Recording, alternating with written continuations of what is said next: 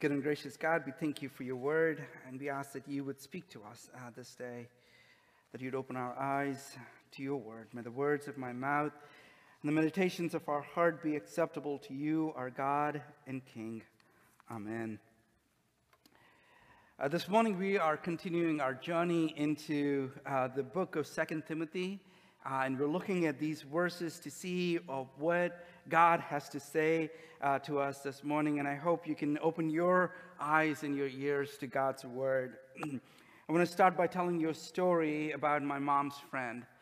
My mom's friend, she was, as you all know, I grew up in India, and this particular friend of my mom, she would just kind of show up out of nowhere. She would just show up, like it'll be a Friday, 3 o'clock, and there she is, and she would just hang out with our house a couple of hours a day.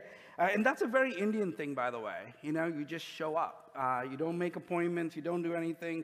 You just show up. And there were several other people who would do the same thing to our family. They would just show up and hang out with us, spend some visit with my parents, and then they would go. And the cue for this is not a good time was this. My mom would usually say, we were just about to leave, and that was the cue, right? It was not a good time to visit. But anyway, my friend's mom, she would come, I want to say almost weekly, sometimes more than that. And we lived in a small house, so if she was visiting my mom in our living room and such, everybody could hear that conversation. It was not necessarily a private conversation. And her first words, this was almost her greeting, if you will. This is what she would say. Did you hear? Did you hear? And there it goes. Did you hear so-and-so and so-and-so are they're having some marital problems? Did you hear about this guy? You know what he did to his dad the other day? Did you hear? She somehow, I don't know how, she somehow knew everybody's problems in the community. Right? And she would come to my house and tell my mom, and I would overhear. As someone in middle school, I remember telling my mom one day, Mom, if ever I have problems, if you ever have problems with me, don't ever tell this lady, okay? Because everybody is going to know about this. See, I, for the longest time, thought this was an Indian problem, right? I thought this was an Indian problem because when I was growing up, we didn't have 24 hours of television. This is how everybody entertained themselves. This is what we did. And then I moved to the West and soon quick realized that there is 24 hours television, but one of the most profitable industries is tabloids, right? People gossiping about celebrities, right? Everyone is print media. There's a TV show called TMZ. You all know about this? It's TMZ. It's about 10 reporters that kind of sit together in the living room and essentially do what my mom's friend was doing. They gossip about everybody else. That's what TMZ is all about. All right, I need you to participate in this, and I want you to tell the truth, all right? I want you to show me your hands, all right? How many of you know Tom Brady and his wife are having problems? Almost 90% of you, right? Why? Do you know Tom? Have you met Tom? Did Tom come and talk to you? But why do we know about him, and why do we care? But we do. I think this whole concept of itchy ears that Paul is talking about in 2 Timothy, I don't think this is an Indian problem. I think this is a human condition. We kind of want to know, did you know this about so-and-so? Did you hear about so-and-so? Fill in the blanks. Friends, this is a human condition. We all suffer from this. And so Paul is giving some really good words this morning to us and to Timothy. This is what we read in chapter 3, reading from verses 4 onwards. For the time will come when people will not put up with sound doctrine. Instead, suit their own desires. They will gather around them with great number of teachers to say what their itchy ears want to hear. Our itchy ears want to hear. We all like a little bit of drama in our lives. We want to hear about another person's misery, and Paul is giving some good advice to this young man, Timothy, as to what he needs to do, how he needs to respond when those around him have itchy ears? What is our response going to be? Before I kind of go into what our response need to be when we find ourselves in that crossroads of itchy ears, I want to kind of talk first about the purpose of God's word for us. Before we discuss or address itchy ears, I think we need to lay some foundation about the purpose of God's word that is given to us. One of the things that we read this morning, Paul in verse 16 is saying that all scripture is God-breathed. That God breathed into this scripture the breath. God's breath was given as people were writing down the scripture. Here, the reference that Paul is making about God breathing something into scripture, clearly we cannot read this verse without thinking about the creation story.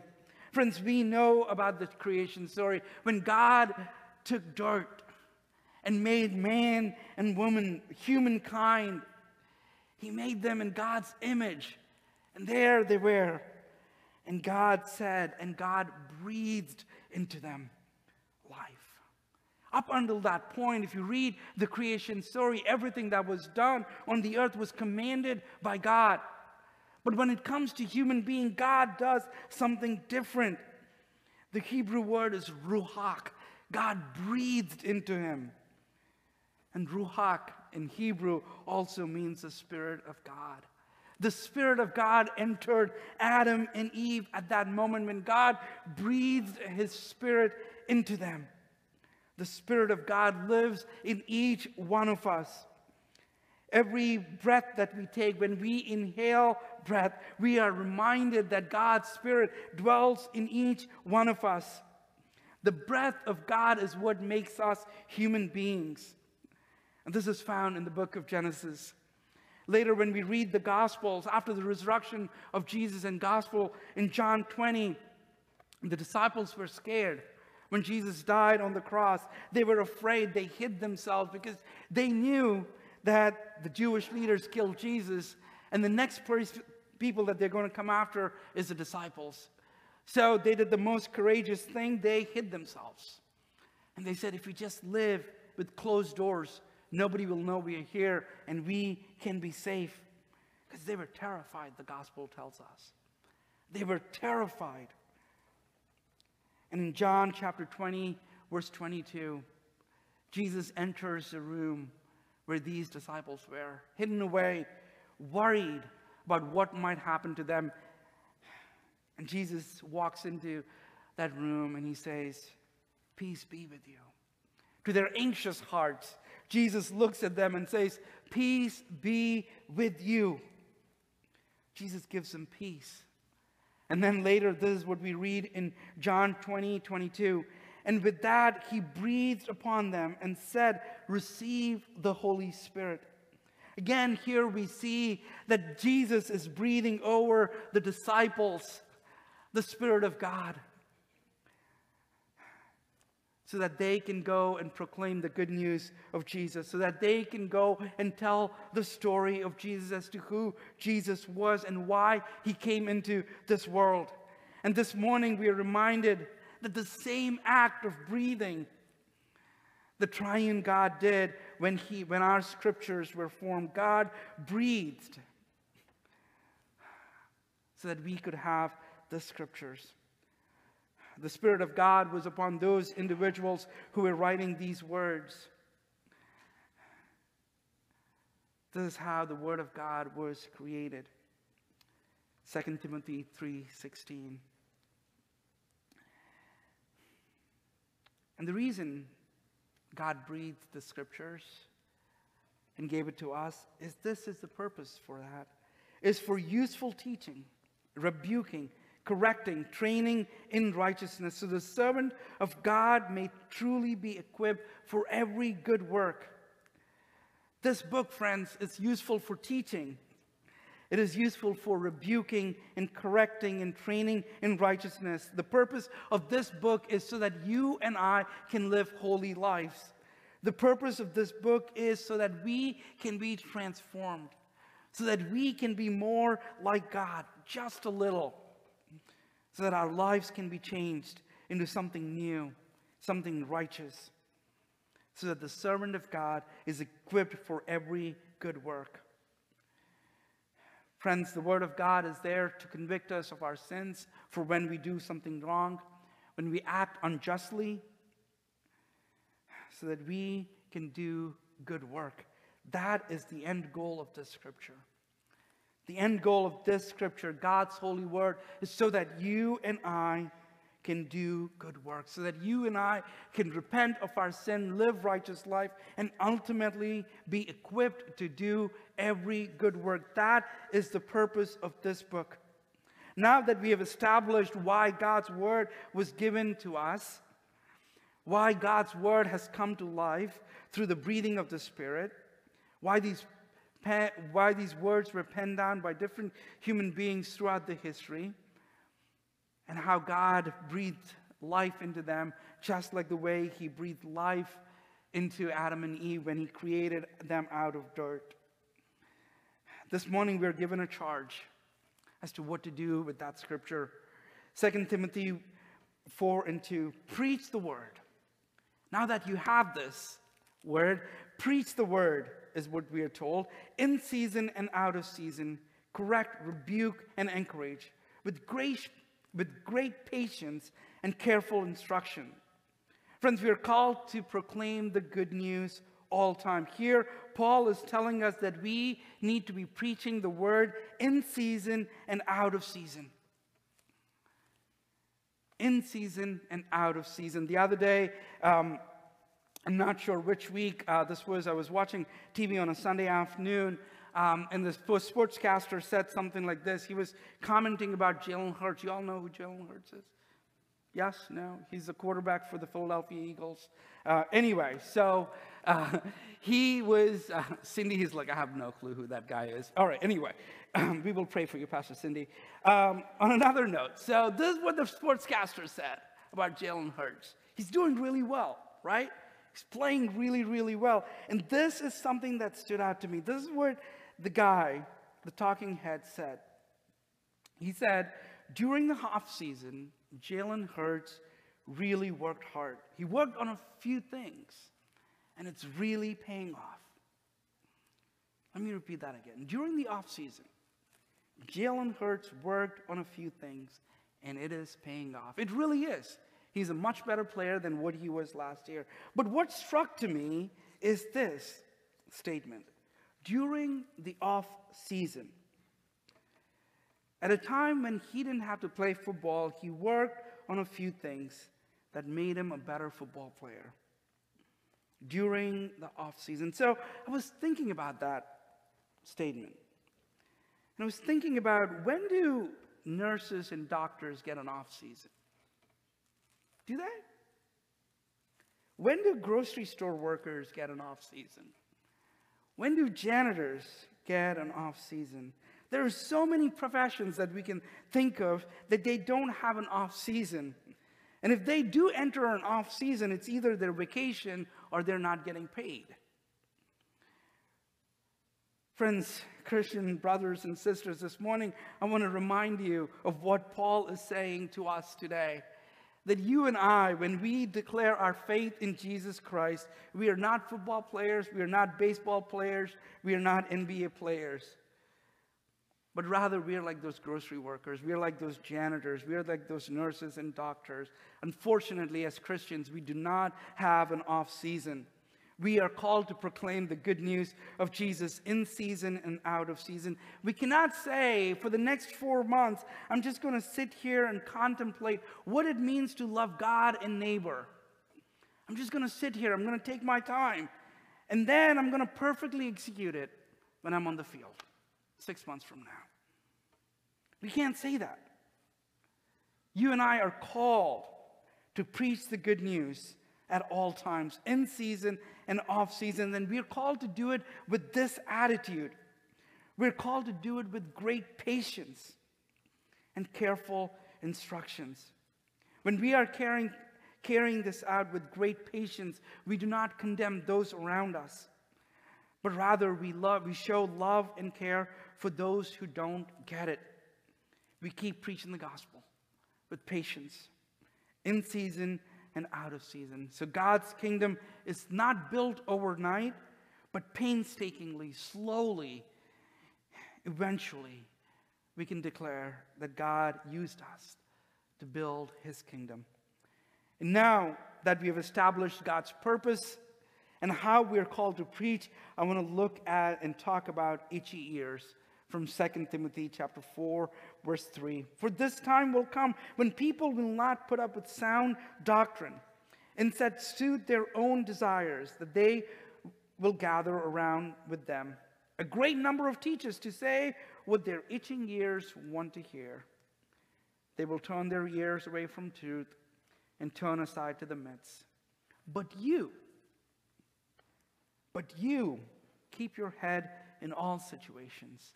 Endure hardships. Do the work of the evangelist. Discharge all duties of your ministry. Here we are told that there will come a time where people would want to hear not what is part of the gospel, but what their itchy ears want to hear. And there is so much debate about what these words, itchy ears, were. Some wondered if itchy ears was about proclaiming the false gospel, or if itchy ears is about negating the true nature of who Jesus is, that Jesus was both God and human being and man at the same time. Do itchy ears want to hear, much like my friend's mom would like to hear? I'm not sure what you've been hearing or what itchy ears have been asking you to speak about lately. I think we all have itchy ears, and at times we fall into this trap. But this morning I want to focus on Paul's words to Timothy and to us this morning. I think Paul is brilliant, not describing to us what actually itchy ears is all about. What does it mean for us to have itchy ears? See, Paul is a learned man. He could have easily penned out another 4 or 5 lines to tell us exactly what itchy ears is about. He could have said if people were going to argue about predestination or free will, or talk about when does justification or sanctification start. All these are fancy words, and Paul knew how to describe those fancy words. It could have only taken him a few minutes, but he does something different. This is what we read in verse 5. But you keep your head in all situations, endure hardships. Do the work of an evangelist. Discharge all kinds of duties of your ministries. I want to focus on that word, but you. Paul is saying to Timothy, but you, Timothy, this is what I want you to do. I want you to focus on this. But you, Timothy. But you, Timothy. See, that word, but you, this is not the first time it appears to us in this passage. It actually is something that we read earlier this morning in verse 3. This is what we read. But you, Timothy. Again, he's using the same word earlier on. But you, Timothy, continue in what you have learned and have become convinced of, because you know from those whom you learned it. And from your infancy you have known the scriptures. Friends, here Paul is simply saying to Timothy, when those time comes, when people want to hear itchy things, when you feel like you are at that crossroads and about to fall into that temptation, I want you to remember all the people who spoke life into your own life. Of all those people who have influenced you in your faith journey, of all those people who spoke truth and love and life into your life. And because this is how Paul starts the book of Timothy, reading from chapter 1, verse 5. I'm reminded of your sincere faith. He's writing to Timothy. I'm reminded of your sincere faith, which first lived in your grandmother Lois and your mother Eunice, and I'm persuaded now lives in you also. We're reminded of the faith that Timothy's grandmother had, Lois, and his mother Eunice had. And now that same faith lives in Timothy. Read in the book of Acts, chapter 16, that Timothy was one of those young men who joined Paul in his second missionary journey, and how he traveled with Paul When he traveled with Paul, he saw how Paul proclaimed the good news of Jesus both to Jews and Gentiles. He saw how Paul was persecuted. He saw how Paul was able to debate with those who were in synagogues and share the love of Jesus. He was there when Paul debated with Greek philosophers. And this morning, he's being reminded of that. Remember, Timothy, what you learned from your mother, your grandmother, and from me. That is the gospel. Friends, this morning I want to ask us this question. Who shaped your faith journey? Who was there for you in that moment that hope was given? That the light of Christ was shared with you? The ones who showed unconditional love and what it means to follow Jesus. Who was that person in your life? Can I make a huge assumption here? It's a huge leap. I'm going to bet. I'm not a betting man, but I will bet on this. Those individuals that you are picturing in your head, the ones that spoke love and truth, unconditional love into your hearts, they never spoke about predestination and free will. They didn't speak about sanctification or fancy theologies around it. They just loved you and showed you love. One such person that I'm reminded of in my own life is my Sunday school teacher, that is Mrs. Nalaraj. You all know that I grew up in a church, and a bunch of our friends right from primary school, we kind of moved along in our Sunday school, and when we got to middle school, we were a bunch of 4 ornery middle school students that nobody wanted to teach Sunday school. They were like, we don't want to put up with these 4 kids, but Mrs. Nalaraj was there for us. Every Sunday she was there. She would smile and she would teach a lesson for us. Today I cannot repeat all the memory verses that she taught me all those years. But I can remember her love for me and my friends. How she cared for us. How she showed God's unconditional love for us. Where she listened to us. When we thought the world was against us, she was there for us, and she simply listened and told us to love Jesus, to have our faith in him. This morning I am who I am because she shaped my life. Friends, there are going to be times when people around us are going to have itchy ears. I think this is symptomatic to people wanting to hear a good story. And you have the opportunity to share good stories. Share stories about God's unconditional love, just like the way somebody shared and influenced you. Friends, this morning, I think we're called to preach the gospel to those itchy ears of love that is unconditional, of a God that gives us hope, the God who gives us peace in the midst of anxiety. God's word is given to us for good works so that we can do good works. May you preach this good news in season and out of season. Let us pray. God, we thank you for your word, that you breathed life into this word. God, we're so privileged to have this life-giving word. God, may this word convict us of our sins for the times that we have been unjust. And God, we ask that you would lead us so that we can do good work. God, help us to proclaim your good news in season and out of season. We ask all these things in your name. Amen.